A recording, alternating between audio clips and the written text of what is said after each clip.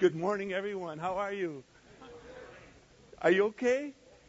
Oh my gosh, what a day this is. We are in one of the best places in the Word of God that we could ever be. If you're visiting with us today, thank you for coming. We're going to lay some groundwork for you so that you can kind of make sense of what is being said. But if there is a place within the Word of God that will move your soul, this is it. So I'm glad that you're here today, and I love you with all my heart. Let's open up our Bibles to Acts chapter 17, would you please? And if our Lord will allow us, I think that this place in Scripture might impact you and me more than anything else that we have ever studied in this long litany of Paul's ministry, and Peter, and Stephen, and Philip. What we're going to see from Paul is that he is going to come into a community and sense right away that there is a major problem. If you remember here in the book of Acts, the 17th chapter, he comes to Athens. He comes to this Greek city, and the one thing that he noted was within the city what? There were a number of what? Idols. All over the place. We are told there was in excess of 700 different idols within that city limits. And so he looked and he looked and he looked and he saw these idols. And I'm sure it just burdened his soul. And as I said to you last week and the week before, he found a hook, if you would. He found a way that he could speak to the people about all of these idols, because he saw one idol that was in the city that was to the unknown God. And so as he goes to the Areopagus and he goes to this place to preach his message, he starts off by saying in verse 22, which we've already studied, he stood in the midst of the Areopagus and he said, "Men of Athens, I observe that you are very religious in all respects." He says, "Because when I was passing through and examining the objects of your worship, I also found an altar with this inscription, to an unknown God." And then he says, "What you proclaim and what you worship in ignorance, this," he says, "I proclaim to you." And we said that this message that Paul began here broke up into three parts. The first part was in verses 22 and 23, where he taught the people in Athens that this God whom they did not know exists. There is this God that exists. Then in verses 24 to 29, he allows them to know who is this God. As it says in verse 24, the God who made the world and all things in it, namely themselves. Since he is the Lord of heaven and earth, he doesn't dwell in temples made with hands. Verse 25, he isn't served by human hands as though he needs anything, because, he says, he himself gives to all life and breath and all things. And so he allowed the people to know in verses 22 and 23, this God who you say is unknown, he exists. He's there. And this is who he is. He is the creator of this world in which we live, and he has created all things, namely this world and us, and he has given us life and breath and all things.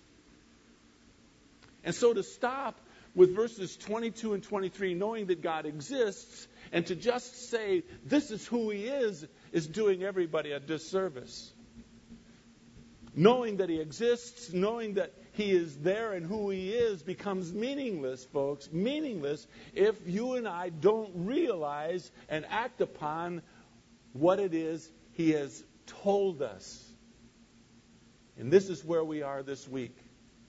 In verse 30 to the end of the chapter, Paul says, verse 30, the middle part of 30, God is now declaring, this is what God is saying to people everywhere. And it is the same message that our Lord gave to the apostles before he left the earth. It is the same orders that all of us are to have in every church that opens its doors and allows people to come in and hopefully hope that we will impact our lives through the message. And he says, this is what you're to do. You are to what? Repent. That's the message. The message is, if you do not know God, repentance is in simplest form, is going one way and making an about face. It is turning back to God. If you are moving away from God, you repent, means you turn back and you go towards this God whom has given you life and given you and me breath and given you and me all things. Now, let's take a look a little further at what Paul is going to do. But mainly to go through your life and my life not knowing what it is that God has said to us, what He desires of us, better, what He has commanded and how He has commanded for us to live, is a very serious and very critical mistake. Without knowing what God says is one of the main reasons that cults have emerged. Without really understanding what God has declared is one of the main reasons why offshoots of false Christianity begins or false religions begun. It is without knowing what God has told us, without knowing what God wants and desires from us, it is devising God into our own idea, our own plan. It is what they did with all of those 700 plus idols. They made God into their image, whatever it is that they wanted of their gods. And they made God fit into their religion, their image of a God, instead of forming ourselves into the image of God. Critical mistake. That is why I've said to you over and over again, and I say again, without knowing what is within these pages, without understanding what is written within this, the Word of God, we do not know what God has said to us. This is critical. Every church that opens its doors must study the Word of God. It is critical for your life and my life. And so Paul is leading them in that direction. He wants to stop them from moving away from trying to fit God into their ideal, but rather to move themselves into what God has said. You know, this all began, before I get to read these, this is all introduction, this all began a long time ago. Turn with me, hold your place here, turn with me to Genesis chapter 4. I know that you, if you've been with me for any length of time, you remember this place in Scripture, because it is the first time, the first place that you and I will see where someone tries to fit God into his idea, his image, rather than the other way around. It's the story of Cain and Abel. It's how Cain tried to come to God Cain's way, not God's way. It says in verse 1 of chapter 4, now the man, that's Adam, had relations with his wife, that's Eve. And she conceived and gave birth to Cain. And she said, I have gotten a man-child with the help of the Lord. You see, the Lord had told them when they had sinned in the garden that there was going to come a Savior. There was going to come the Messiah. And He was the one who would wipe away the sins of this world. Up to that point, they were to have a sacrifice of an animal and shed the blood of an animal for the forgiveness of sin.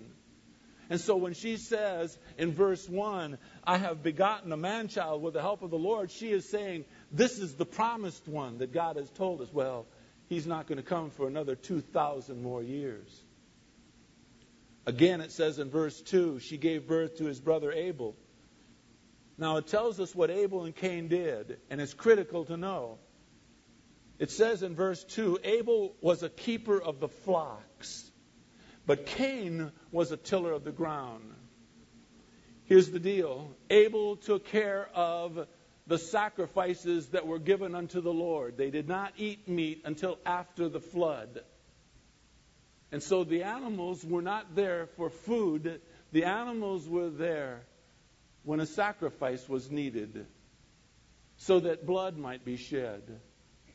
On the other hand, Cain took care of the physical needs of the family. He grew the produce, the fruit of the ground, and all that they might eat, the vegetables, whatever it is they ate. That was his job. Now, Cain is watching Abel bring these animals and perhaps got jealous. Don't know. But watch what it says. It says in verse 3, and it's critical to know verse 3, it came about in the course of time. Now, in the course of time, in Hebrew, means that there is a specific time and a specific place and a specific thing that must take place. And so, this in the course of time means that there is something that is going to happen that should happen at a certain time, a certain place, a certain way. So it came about in the course of time that Cain brought an offering to the Lord of the fruit of the ground. In other words, all that he was growing, I'm certain that Cain took the very best of what he grew, the best of it, and brought it to offer it to the Lord as a sacrifice, as an offering for, this is what I have done for you, Lord. Here. Cain, it says, Abel, it says in verse 4, Abel on his part also brought the firstling of his flock and their fat portions. Now, here's key. Look, the end of verse 4, the Lord had regard for Abel and his offering. In other words, the Lord says, good, Abel, thank you. That's wonderful. I accept this. But, verse 5, but for Cain and for his offering, God had no regard. Wouldn't accept it. It was unacceptable. Why? It was the best that Cain had to offer unto the Lord, I would imagine. And yet, God said, no thank you, Cain. Do you know why? Because God did not have it set up that he would accept an offering of the fruit of the ground. It had to be the blood of an animal. Let me show you. Hold your place here in Genesis. Now flip ahead. Genesis, Exodus, Leviticus. Just 2 books to the right. Look at Leviticus chapter 17 and verse 11 with me. You see, God explained this earlier. We get to hear about it in Leviticus, which is the laws. All the laws that the Lord God laid down. And one of the major laws that the Lord God laid down was the payment, the atonement for sin. In Leviticus chapter 17, verse 11, look, the life of the flesh is where? Where? What does it say in your Bible? Where? In the blood. It says, God says, I have given it to you on the altar to make atonement. Atonement means payment. A payment for your souls. Because, he says, it is the blood by reason of the life that makes atonement. The payment that had to be made was not the best that Cain could offer of the fruit of the ground that he grew. God had no regard for that because he could get no blood out of the fruit of the ground. It had to be an animal. Back to Genesis, please, chapter 4. So it says in the 5th verse at the end, that Cain then, after God had no regard for his offering, became very angry. His countenance fell. In other words, you could see it all over him. He was angry that the Lord God did not accept his offering. And the Lord said to Cain in the 6th verse, why are you angry? Why is your countenance fallen? Look at verse 7. If you do well. In other words, if you do as I have commanded you to do, will not your countenance be lifted? But he says, be careful. Be careful. If you do not do well, sin is crouching at the door, and its desire is for you. In other words, to try to control you.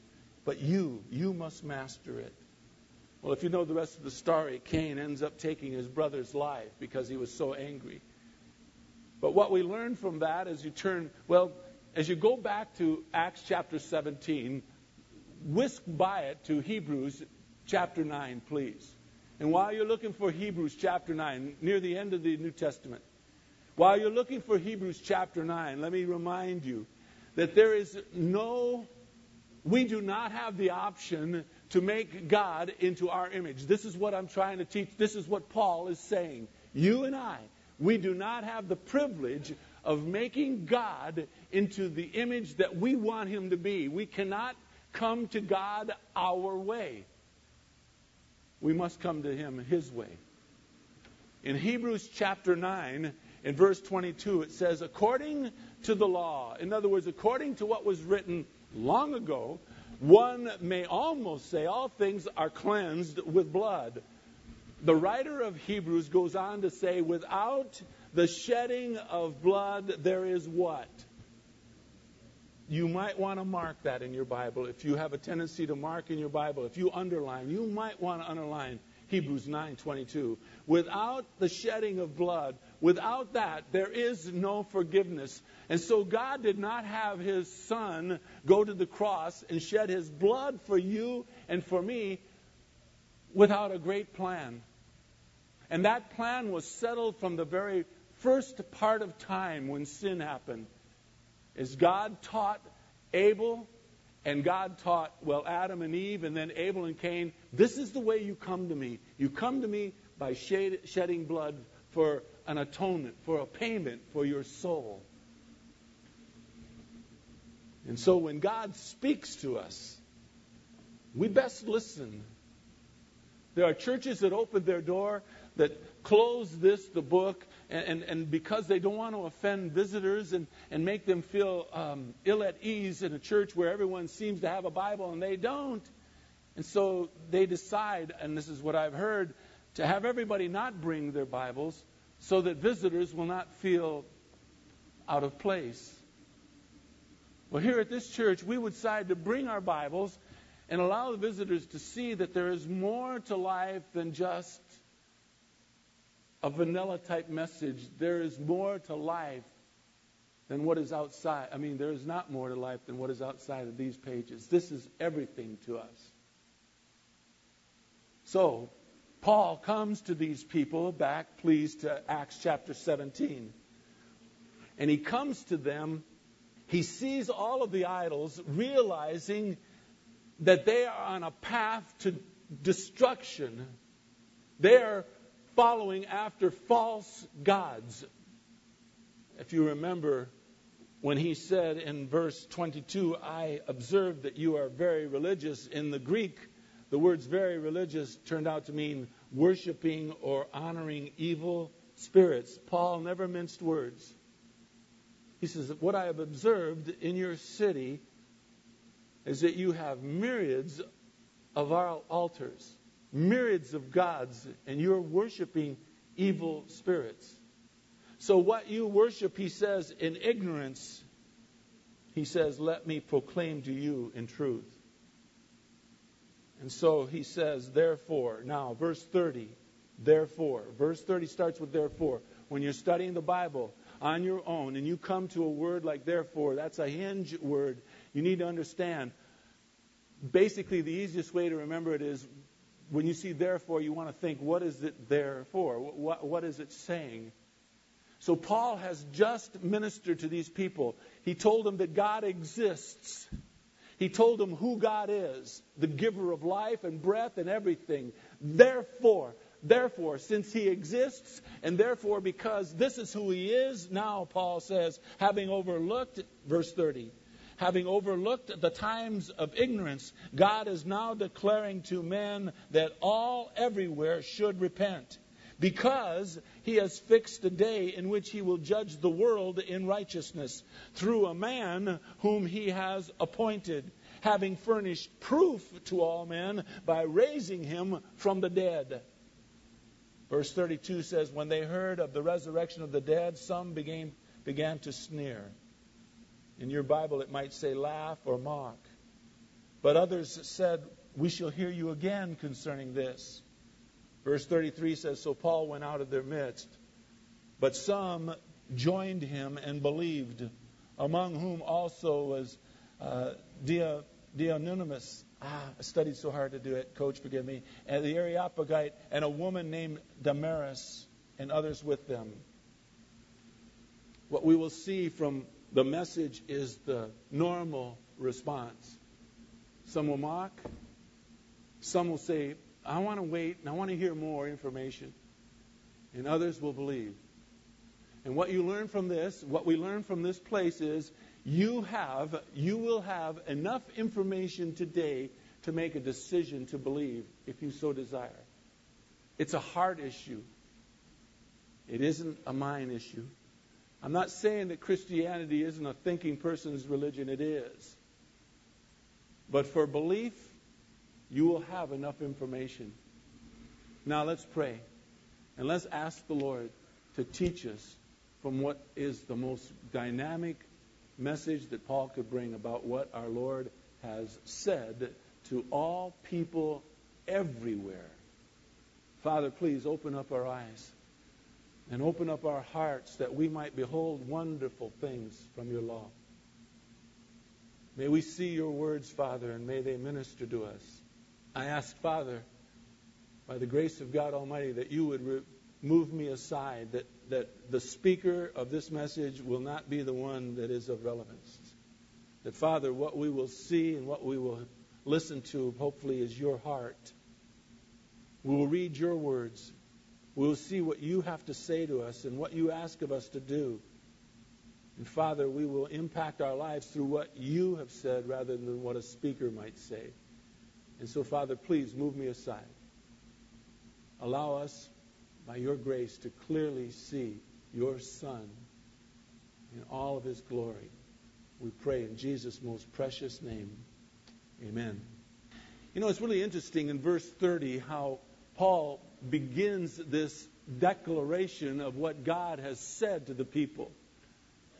Make no mistake about it, that they know that God exists, that they understand who he is meaningless until they find out what it is he has told them to do. And so, Paul says, the time of ignorance, this time of ignorance is over with for you, the people of Athens. The reason is, Paul has now given them a most tremendous responsibility, because he is about to tell them about the Creator and about their Savior and how their sins may be forgiven.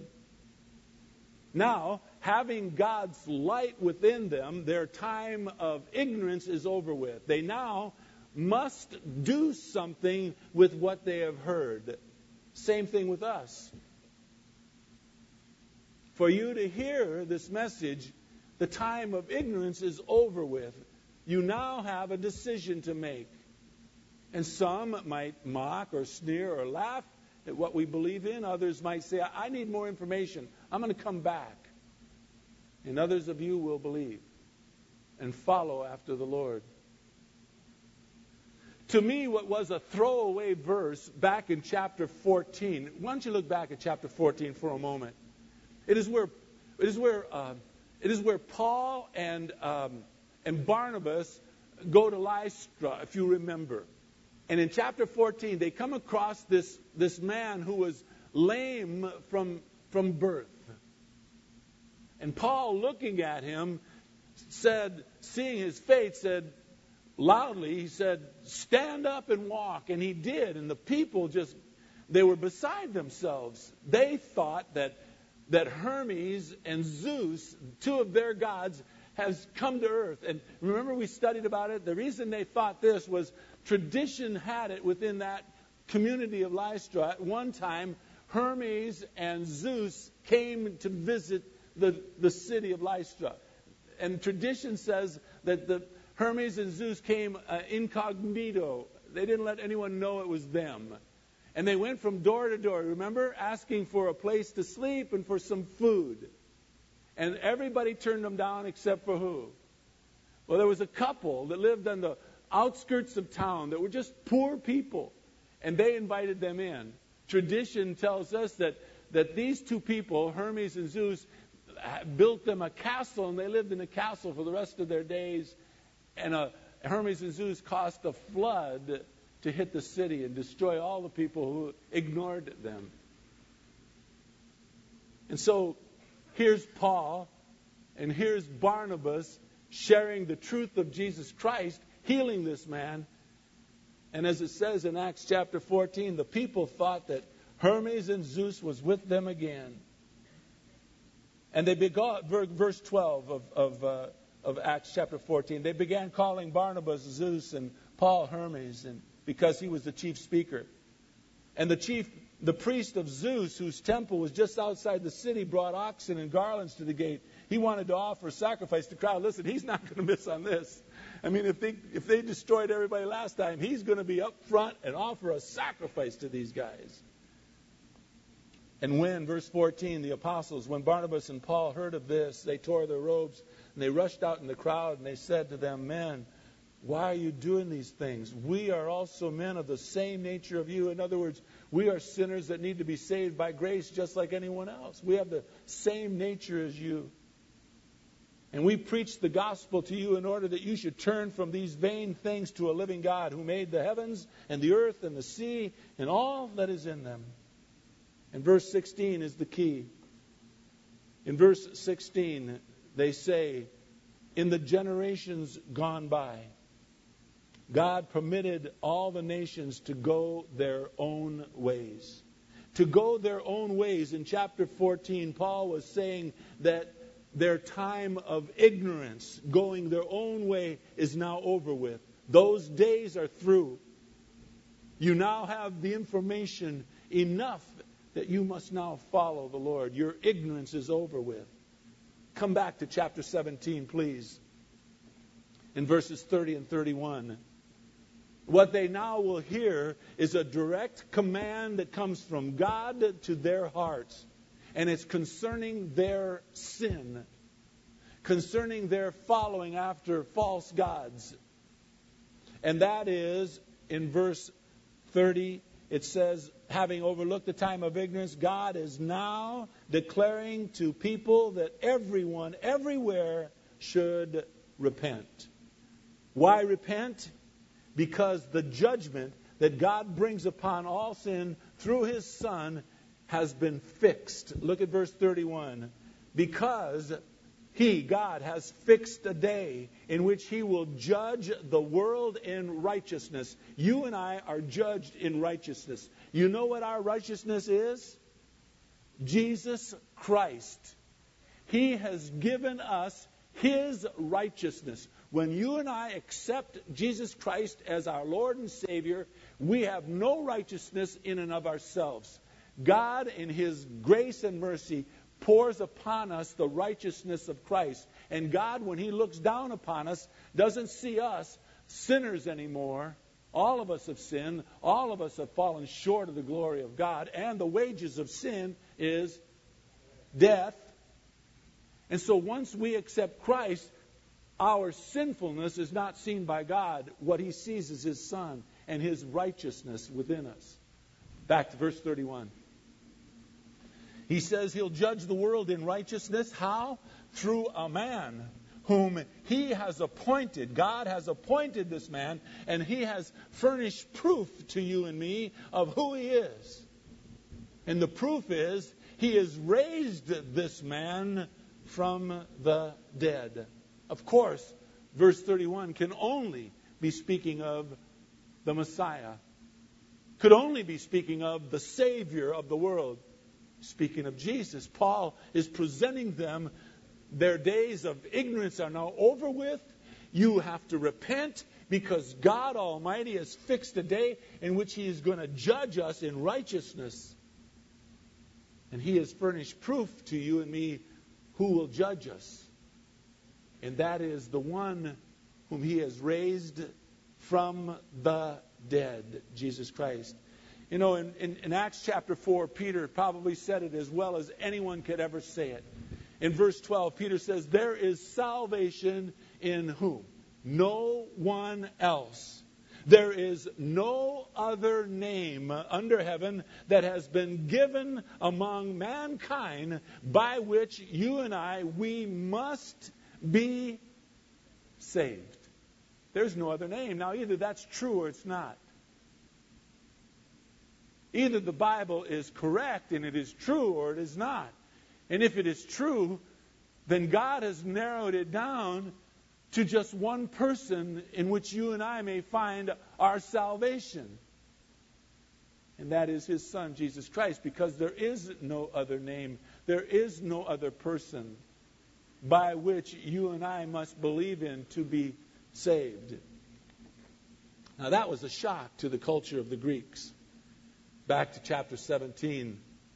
Because, look, they had so many gods, and that's what Paul saw.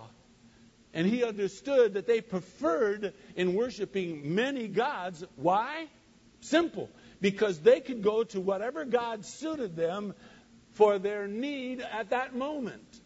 After all, they made the gods in their own images to serve them at their whim.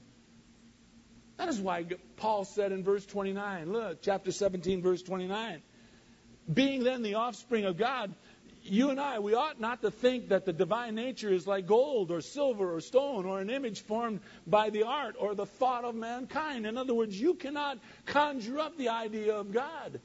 God has already existed. He'll tell you who He is, and He'll tell you what you should do. He's narrowed it down for you and me.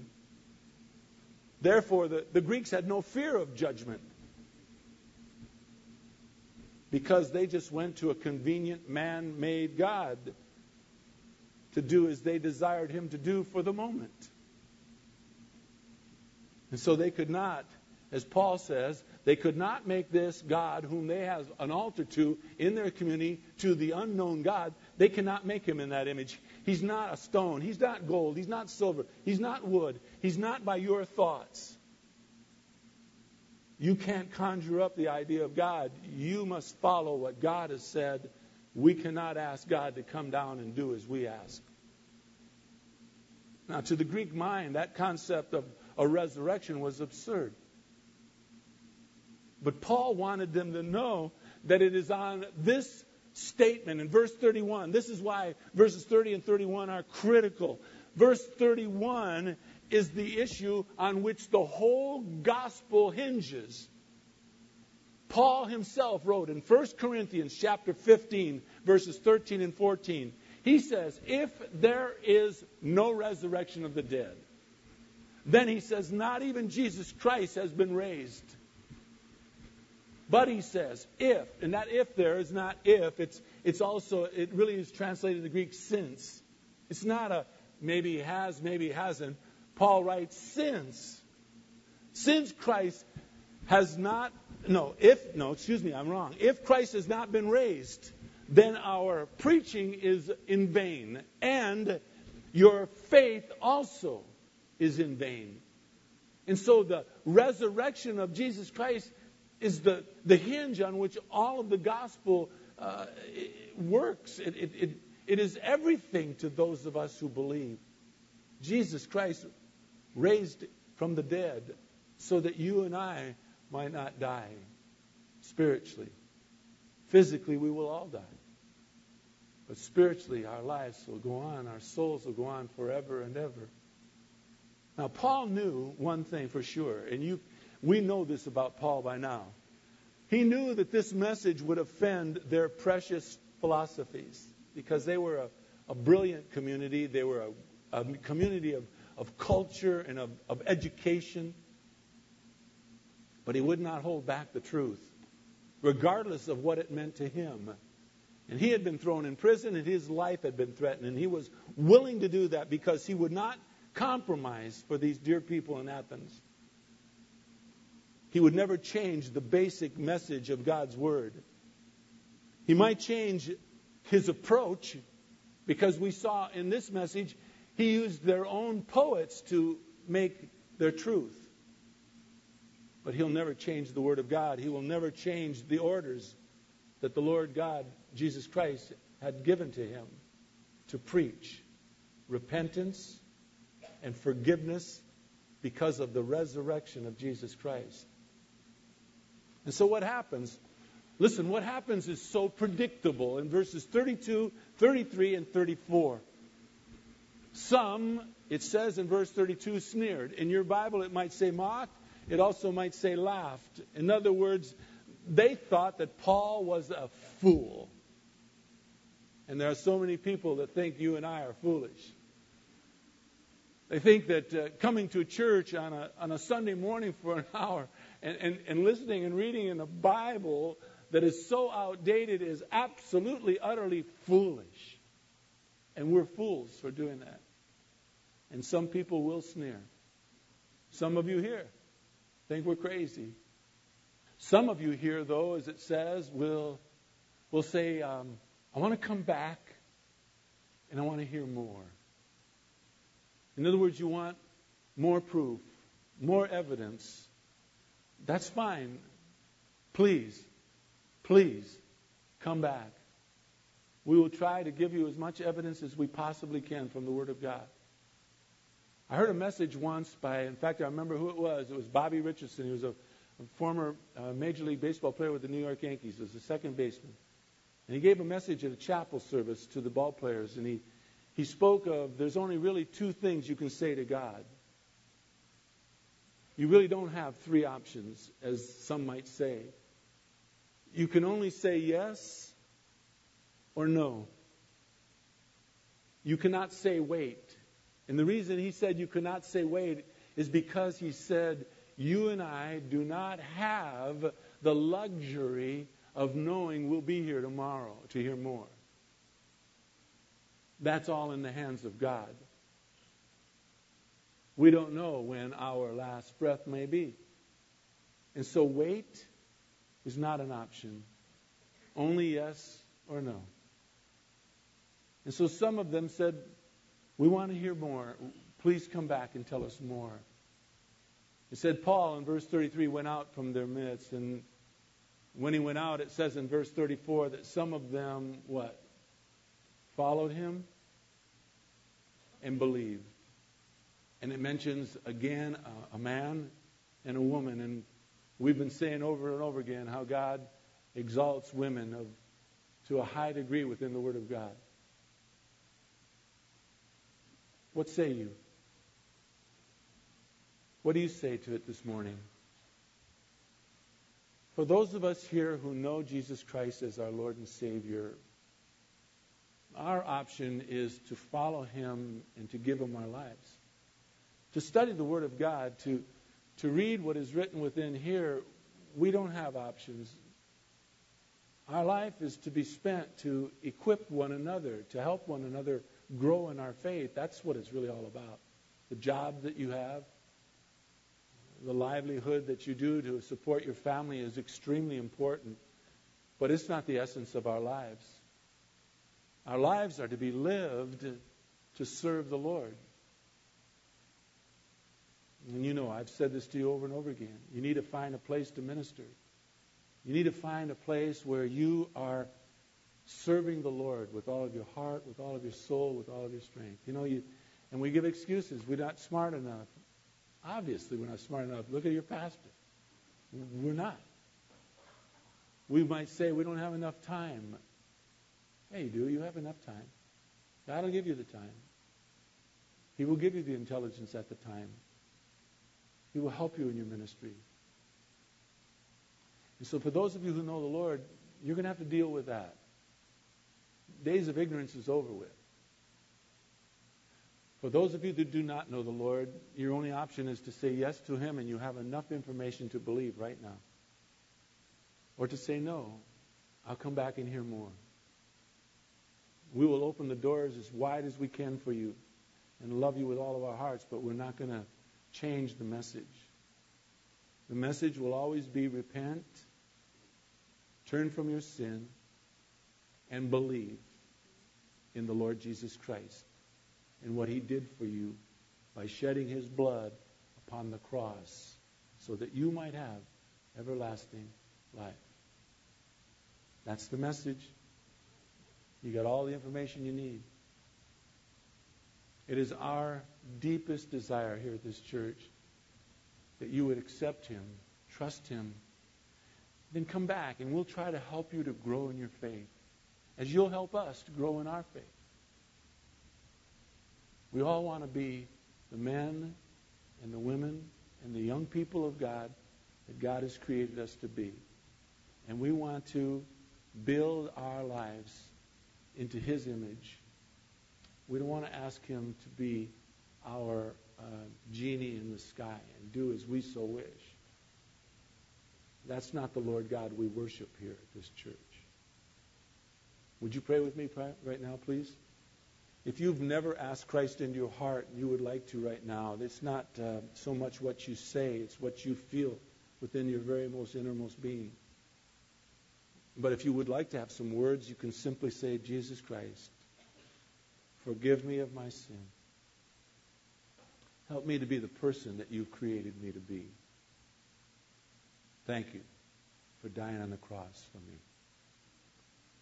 For those of us who know you, Lord, may we find a place to minister, to serve, to help within the body of Christ.